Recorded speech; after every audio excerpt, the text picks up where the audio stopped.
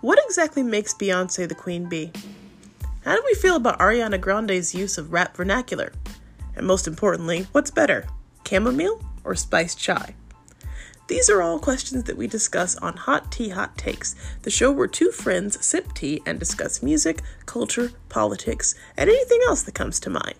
So join us as we keep an open mind, an open heart, and a full cup.